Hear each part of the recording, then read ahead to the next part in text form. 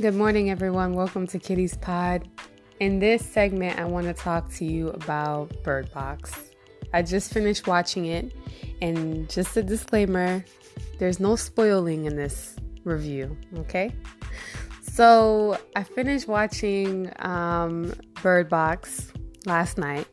I saw it, and I will say, give it a chance. The first 5 minutes of this movie, I turned it off. Because it was boring to me. But I gave it a try a second time.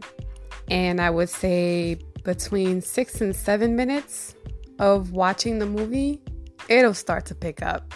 That's when I said, okay, guys, let's go. Let's see what's going on with this movie. So, I will say this. There are some crazy people in this movie, guys.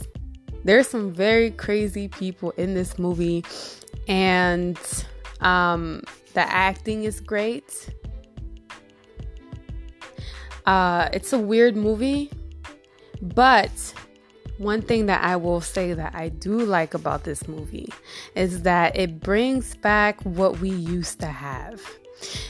If you remember sci-fi back in the early 2000s, late 90s, we had Children on the Corn, we had The Fog. Now, this movie falls directly into the same category as The Fog. And if you like that movie, then you will like this one.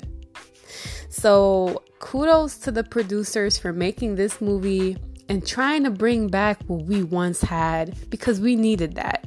We really did need a come up when it comes to movies. And it does seem like 2019 is going to be that year. And I am so excited to see what 2019 has in store. So far, so good. Now, in this movie, I will say the title of the movie plays a huge role in the movie. So I think that's pretty cool. That is awesome to me. And I also feel like I give this movie a 7 out of 10. Why do I give this movie a 7 out of 10?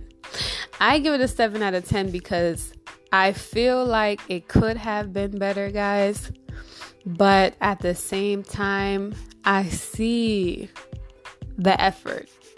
And I see the plot. I like how the ending of the movie and the beginning of the movie come into play.